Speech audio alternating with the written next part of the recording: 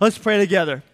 God, we just pray that during this time of teaching that you would show up, Lord, that you'd be our Lord, that you would come and do what only you can do. Like we're going to be talking about today, that you once said that your words are spirit and they're alive, that they have the ability to come in to change us and to mold us and to shape us, to turn on the lights and recreate us from the inside out. And so, Lord, we pray today that you would do that you would speak. We would hear your spirit speak to us by name and call us out. And we pray this in Jesus' name. Amen. Well, it's hard to believe the difference that 24 hours can make. It was just 24 hours ago that they were listening to him teach. It was just 24 hours ago that they were watching him heal the sick. It was just 24 hours ago that he did this amazing miracle that he fed, 5, 10, 15,000 people with one kid's Happy Meal. And after that miracle, they were ready to kind of storm him and make him king. And now we're less than 24 hours later, and he can't believe what he's seeing. As he looks out in the crowd, they're all leaving. I mean, this time Jesus went too far. This time he pushed too many buttons. This time he was too offensive. And most of the crowds are leaving, and Peter's standing there, and he can't believe it. And about that point, Jesus turns to him, and he asks him the question that, honestly, Peter will never forget the rest of his life. Today, we're continuing a series that we've been in now for the last couple of months. For those of you who are brand new, the series is called Revealed. You can see it on the walls. It's a study of the life and teaching of Jesus as seen through the eyes of one of his closest followers and friends. His name is John. He actually wrote a story of the life and teaching of Jesus. We call it the Gospel of John. And we come today to John chapter 6, the middle of John chapter 6. But before we jump in, you have there on your note sheet a section called Setting the Stage, a quick review. If you've been here the last few weeks, you kind of know this story that it's Passover time. And Jesus is in the north, is in Galilee. And people have been so taken with him. They're following him from all over. They're coming to see him teach, listen to him teach. They're coming to watch him heal. On this particular day, at the end of the day, he does something he's never done before. He asks this one kid for his meal, and then he feeds the 5, 10, 15,000 people, how many ever are there. It's an amazing miracle. And the crowd is so taken with him, it reminds them of a time in their national history way back at the time of the first Passover, when God sent this amazing deliverer, Moses, down. He rescued them out of Egypt, through the Red Sea, Mount Sinai, and then for 40 years provided them bread in the wilderness. Miraculously, they called it manna. Remember, they called it the bread of heaven. And so when they see Jesus out in the wilderness again, multiplying the loaves and the fishes, it just triggers something in their mind. This is the guy. I mean, Moses had promised that one day God would raise up a super prophet who would come and lead the nation.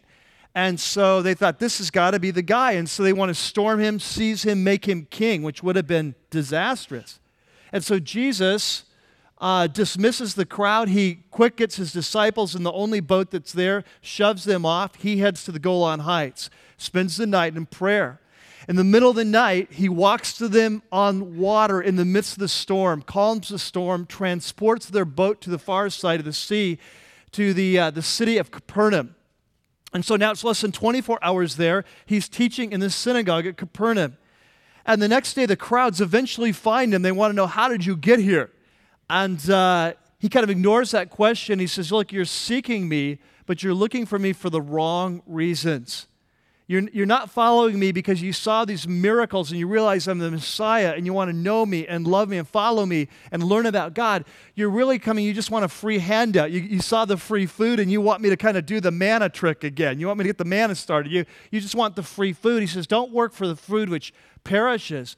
Work for the food that's going to lead to life, both in this life and the next life. And then he says, I'm the bread of heaven. It's not the manna. I'm the true bread of heaven that's come down to give my life for the world, to give you this new life.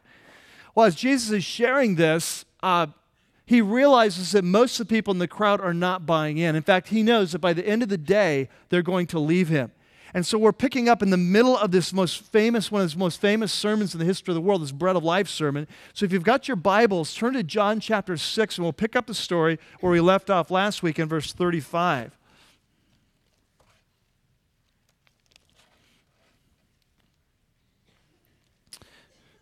John chapter 6 and verse 35.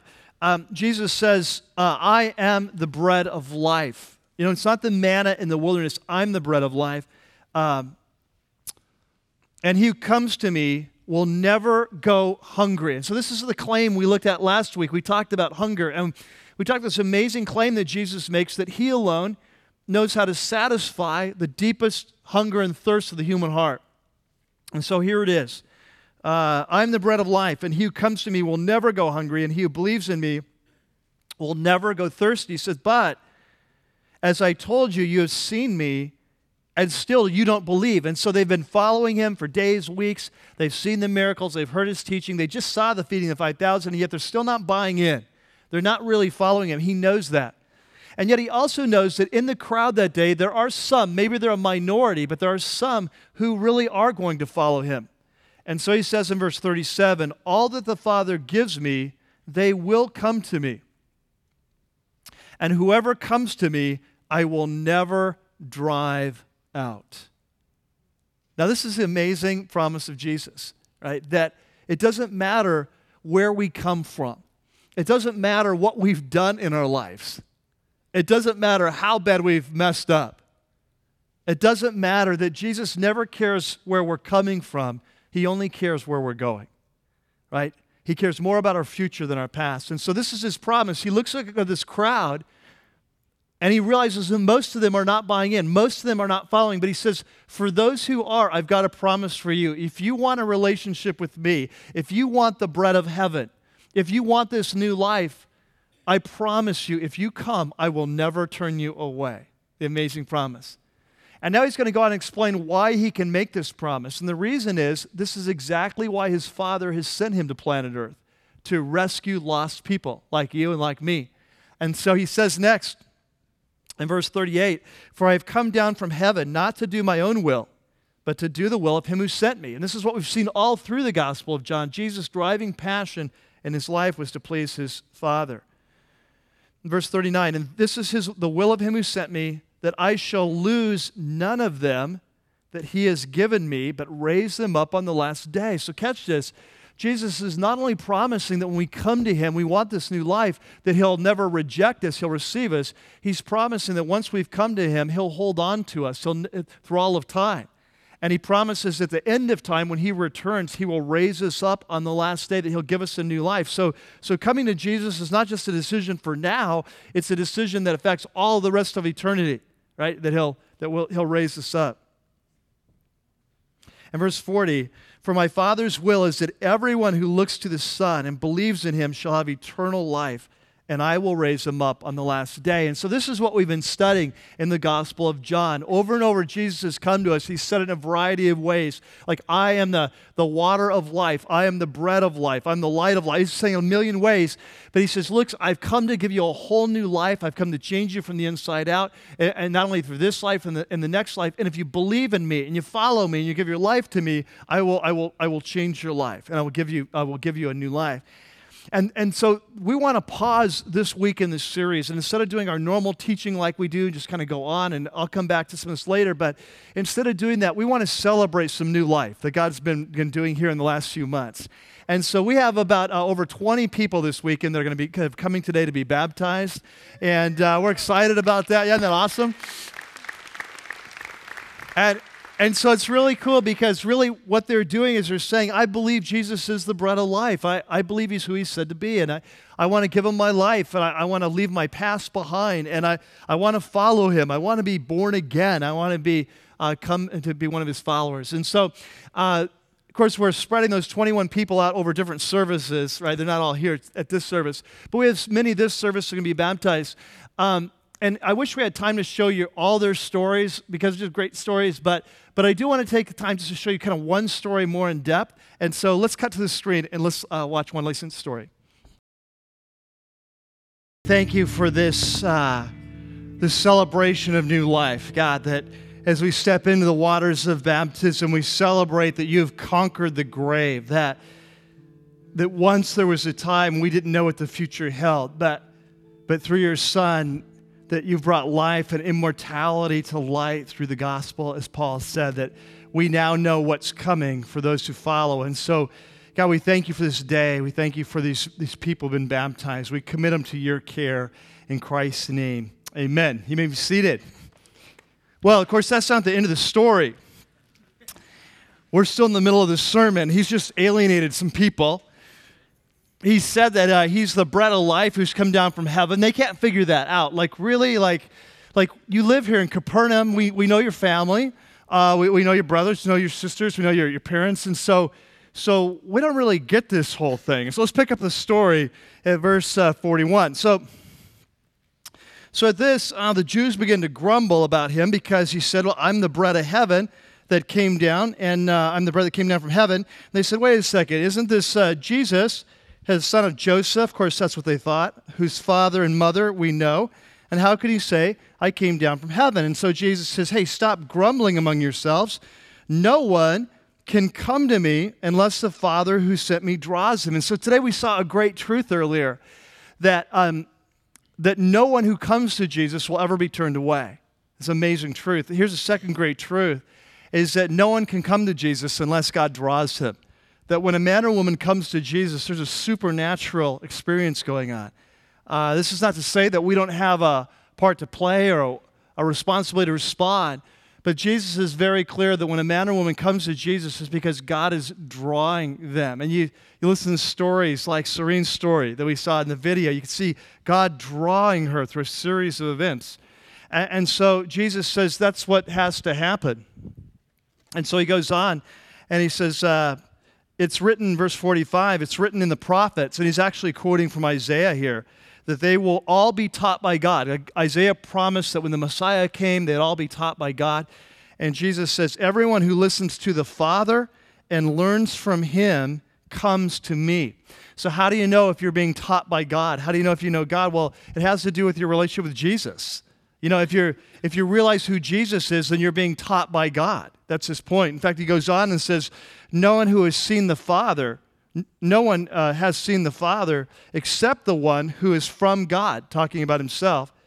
Only he has seen the Father. And so Jesus says, listen, that's why I've come. I've come to explain who God is. That's why, remember back in John chapter 1, at the very beginning, this is how this gospel started, that no one has ever seen God at any time, but God, who the one and only, who's at the Father's side, speaking of Jesus, has made him known. And so this is what Jesus is affirming. He's saying, listen, I've come to tell you who God is, how to have a relationship. You need to be paying attention. Verse 47, I tell you the truth, he who believes has everlasting life. I am the bread of life. What I'm telling you is the truth. Your forefathers, they ate the manna in the desert, but they died. But here's the bread that comes down from heaven, which a man may eat and not die. I am the living bread that came down from heaven. And if anyone eats of this bread, he will live forever. Okay? Now, at this point, Jesus is about to take this whole message to a new level. He's already irritated the crowd. He's already told them, I'm the bread that comes down from heaven. And they're just like, what are you talking about? You live here in Capernaum. We know your family. Like, we don't really get what you're saying. But he's about to irritate them at a whole new level.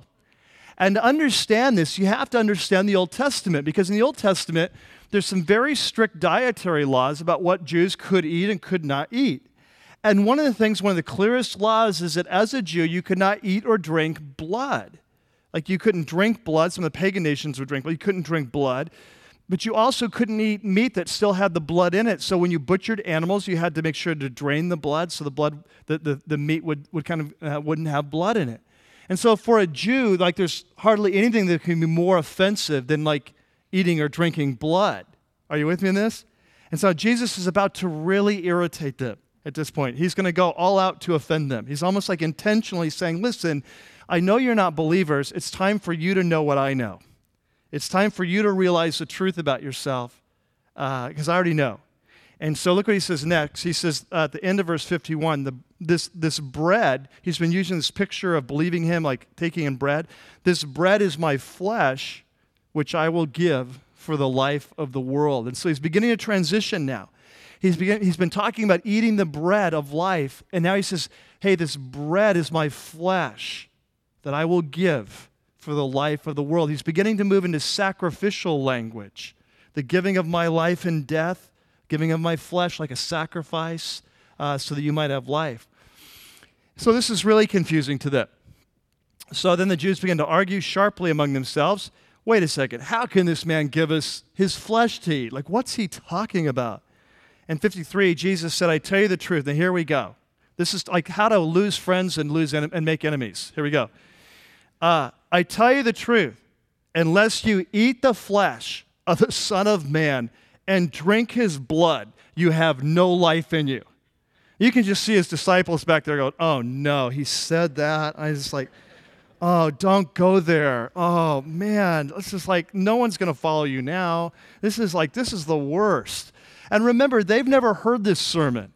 So they don't know, like we're used to this kind of language. If you're used to the Bible, okay, I kind of use this. But I mean, like think of the very first time you're hearing this. Unless you eat my flesh and drink my blood.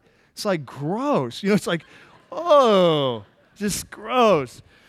And so, but he says, you don't have any life in yourself. Now, verse 54, whoever eats my flesh and drinks my blood has eternal life. He just won't let go of this. And I will raise them up on the last day. Hey, third time if you didn't get it. For my flesh, it's real food. My blood is real drink. They're like gagging. Stop.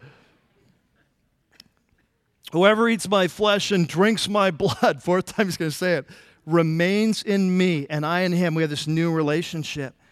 And of course, we understand this more looking back now in time. And we know that a year from now, it's going to be the final Passover. Jesus is going to be sitting with his men the night that he's arrested. And he's going to take that Passover meal. Remember, it's Passover time. He's going to take that Passover meal, and he's going to say, this bread is my what? My body. And he's going to take that cup and he's going to say, this wine is my blood.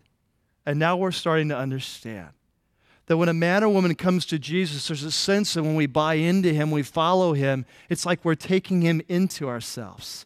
It's like this beautiful picture of where we're consuming him, that his life becomes our life, that we're taking in the Son of God into our life. We're eating his flesh. Through his death, we have life. We're absorbing that. And now there's a connection. Now he's in us, and we're in him, and we're united to one another. And so he goes on, and he says, verse 57, just as the living Father sent me, and I live because of my Father. I have this connection with my Father. I live because of him. So the one who feeds on me will live because of me. This is the bread who came down from heaven. Our forefathers ate manna and died, but he who feeds on this bread will live forever. And he said this while teaching in the synagogue at Capernaum. So 24 hours earlier, they were ready to make him king. Now they're not so sure. But he's given some powerful teaching about who he is and his relationship, this amazing offer that starts at baptism. We come to baptism, we step over the line, we follow him. We're born again, we give our lives to Christ. And now as Christ's followers, we feed on him, don't we? That he is our life. And we celebrate that every few weeks here at Rocky Peak by having communion together. We celebrate that his life is our life. We celebrate the forgiveness of sins through the death of Jesus. We celebrate our oneness with Christ. We celebrate all those things. And today, as we work through this passage, we want to take some time just to live out those realities. And so the band's going to be coming now, and we're going to go into a time of communion. And if you're a follower of Jesus and you believe in him, you believe he's the living bread, you believe his flesh is true food, his blood is true drink, then this is for you. And the way we do it here at Rocky Peak is that we have some tables on the outside of the auditorium. They have the bread and the juice there. And so we're going to go into a time of worship right now. We're going to stand right now. We're going to pray, and then we're just going to move to the tables. And if you're a follower of Jesus, this is for you. If you've not yet made that commitment, it'd probably be best to you to wait until you do make a decision to follow Jesus, so the symbolism all makes sense. Let's stand together, and let me pray. Father, thank you so much for what you're doing in our lives, and we thank you that you've come to give us life, and we celebrate that in baptism. We celebrate it today in the Lord's Supper, in the Holy Eucharist, Lord, in communion, that your life is our life, that through your death and resurrection, by the power of your Spirit, that you come to live inside of us, and we live off of you. We feed off of you.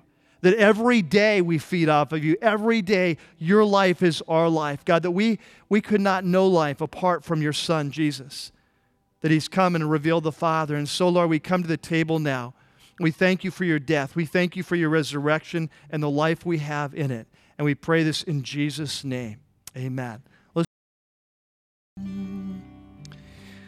Lord, what can we say? What can we do?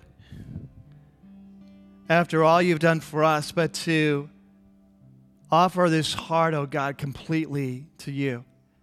And Lord, today as we celebrate this passage, as we celebrate that the bread of life has come, as we eat of your flesh, we drink of your blood, symbolically, Lord, taking you into ourselves. God, we pray that you would be our life. We pray the life of your Son, Jesus, would be our life. That we would be in him and he would be in us, so we would walk together well. We pray this in Christ's name. Amen. Amen. You can be seated.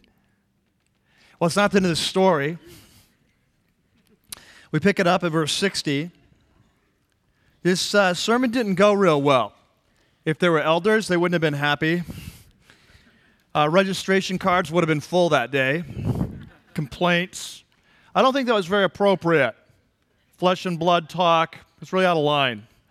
I don't know who you think you are. But man, he pushed some buttons, didn't he?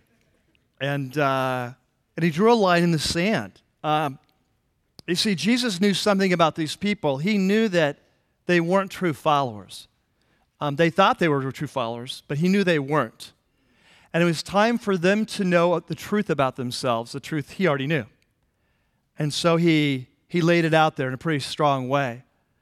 And he forced a decision. And you know, Jesus does that in our life, doesn't he? He knows how to force decisions. He knows how to bring us to a point and say, well, so you're with me or not? And on this particular day, he brought this whole crowd to a decision point. Today, we've witnessed a decision point for many people in our church. They said, I want to be baptized. It's a decision point. But he brings us to other decision points in our life too. And this was a big one for them. And so in verse 60, it says, on hearing it, many of his disciples, catch that, many said, and this is a hard teaching. Who can accept it? And aware that his disciples were grumbling, Jesus says, does this offend you? You know, this talk about eating my flesh and drinking your blood. And they're like, yes. And he says, well, verse 62, what if you were to see the Son of Man, that's talking about himself, what if you were to see the Son of Man ascend to where he was before? And honestly, we're not really sure exactly what he means by this. Here's what we know. We know that 1 year from this point in time, at the following Passover, we know that he is going to give his life for the life of the world. We know he's going to be arrested, crucified, rise again from the dead. About a month and a half after that, he's going to return, ascend to heaven. That's what we know. Of course, in their mindset, Messiahs don't die. Messiahs don't get crucified. This would be the great offense of the cross. It may be that what Jesus was saying is, this offends you, this talk about eating my flesh and drinking my blood. You haven't seen anything yet. Like, wait till I'm crucified and the Messiah gets crucified. You know, you're struggling with this. You're going to really struggle then. We're not really sure, but what he says next, he says, verse 63, the Spirit gives life. And this is what he's been teaching throughout the Gospel of John, is that no one comes to Jesus on our own. We need the Holy Spirit to open our eyes. The Spirit gives life. He says the flesh, kind of our natural understanding, it counts for nothing. And the words I've spoken to you today, they're spirit and their life. They have the ability to give life. And yet there's some of you here who don't believe, because Jesus had known from the beginning which of them didn't believe and who would betray them. He'd known all along. That's why he gave this tough message, to help them know the truth about themselves. He already knew this. He knew they weren't buying in. And so he's kind of drawing a line and helping them to know or he already knew. And he went on to say, this is why I told you that no one can come to me unless the Father has enabled him. It's a supernatural thing. And so at this point, it says, from his time, many of his disciples turned back and no longer followed him. This was a tipping point in the life of Jesus. 24 hours earlier, his public approval ratings were at an all-time high. They were ready to rush him and make him king. We are less than 24 hours away, and they are all leaving. This is a tipping point in the life and ministry of Jesus. Our lives have tipping points, don't they? They have points where he brings us to. It's a tipping point, either for or against. For most of the people there that day, this was a tipping point against. This is too tough. They couldn't take this teaching. And so at this point, he turns to Peter, turns to his 12 disciples. He asks them the question that from the story we started the day with, the question that Peter will never forget the rest of his life. And here's the question. He turns to his 12 and he says, "You do not want to leave too, do you? What about you?" Everyone's leaving. I mean, his guys are there. They can't believe it. The day before, these people want to make him king. There's thousands of them. They're thinking like, man, game's on. The movement's happening.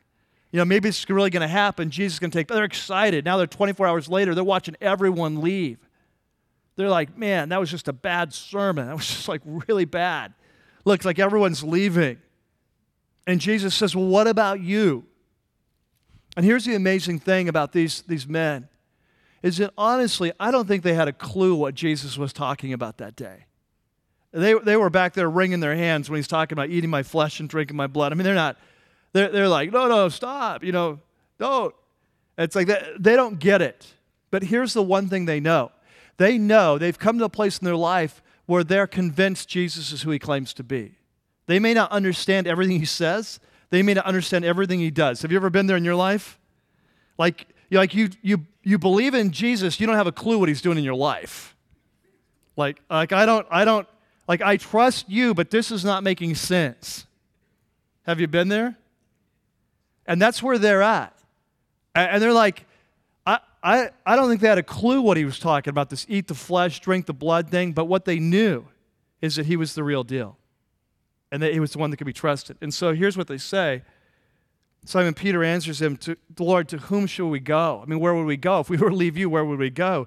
You have the words of eternal life. We trusted you. We believe and know you are the Holy One from God. You're the Messiah. And so Jesus replies, and listen, I've chosen you, the 12, and yet even among you, most of the crowd's leaving, but even amongst the 12, it's not a clean sweep. Even amongst the 12, one of you is a devil. And he meant Judas, the son of Simon Iscariot, who though one of the 12, the inner circle, was later to betray him. And so in 24 hours, we go through this radical shift of everyone wanting to follow Jesus to now everyone leaving him, almost everyone leaving him. It was a tipping point in his ministry. This was one of the last times we'll see him in Galilee in the north, for now he will begin to go south and prepare to die a year from now. He will not come north again. Like this is the end, this is the beginning of the end of his ministry in the north of the country. And so decision point. So we come to Jesus. We saw a decision point today, baptism. We come to Christ. We give us our life. We've talked about entering into relationship with him. We feast on him, his bread, his body, his blood, this new life, his life for our life. Well, when we become a follower of Jesus, we become a follower of his movement, don't we? That it's becoming a Christian, a Christ follower, is not an individual decision. I mean, once we make it as an individual, but once we become a Christ follower, we become part of his movement that's been going on ever since he was here. And this weekend, we have 60 people here at Rocky Peak who have said, not only do I want to follow Jesus, not only have I been baptized, but I want to be part of what God is doing at this church, unleashing the movement here. I want to be part of this movement. And so we're going to welcome some of those into partnership today. Of course, the 60 people are spread out over the 3 different services. But if you're here to be welcomed as a partner today, would you come forward at this time and line up here in the front, and we want to welcome you.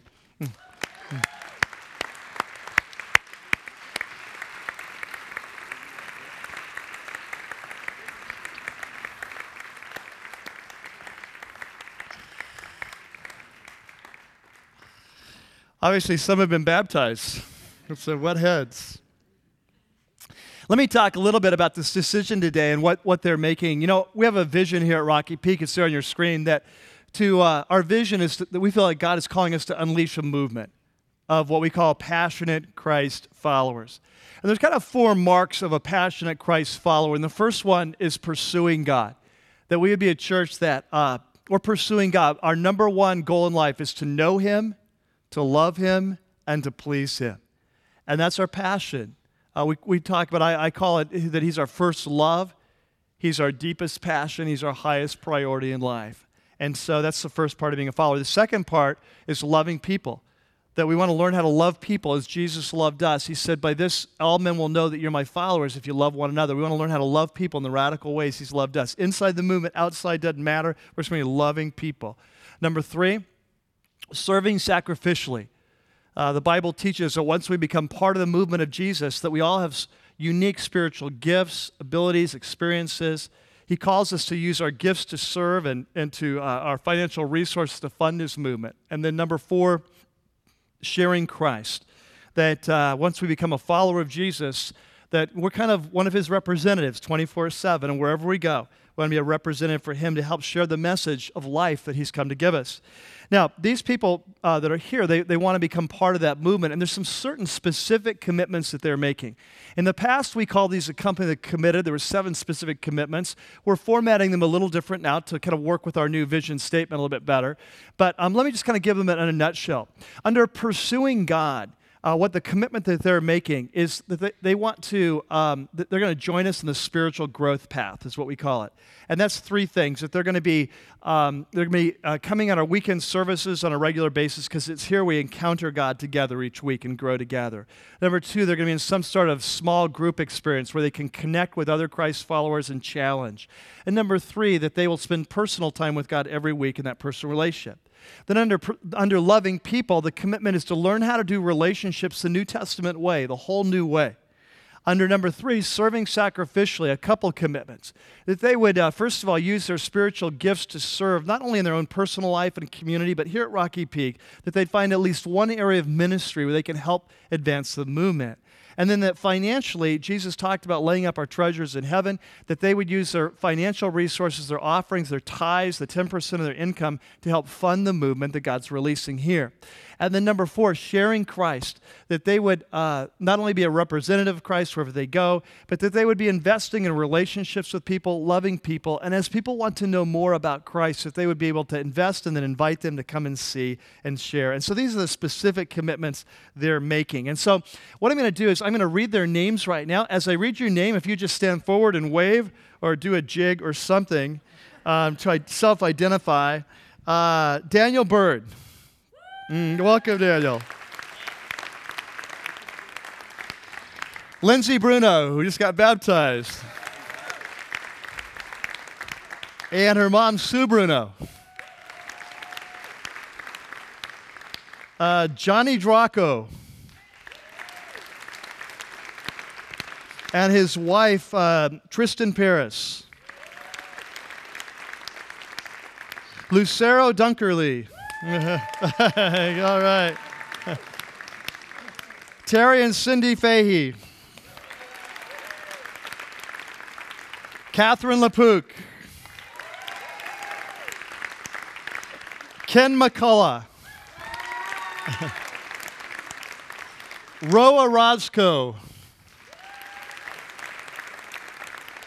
Lori Peterson, another wethead. Bing Siswanto. Mike Sun. And Terry Hansen.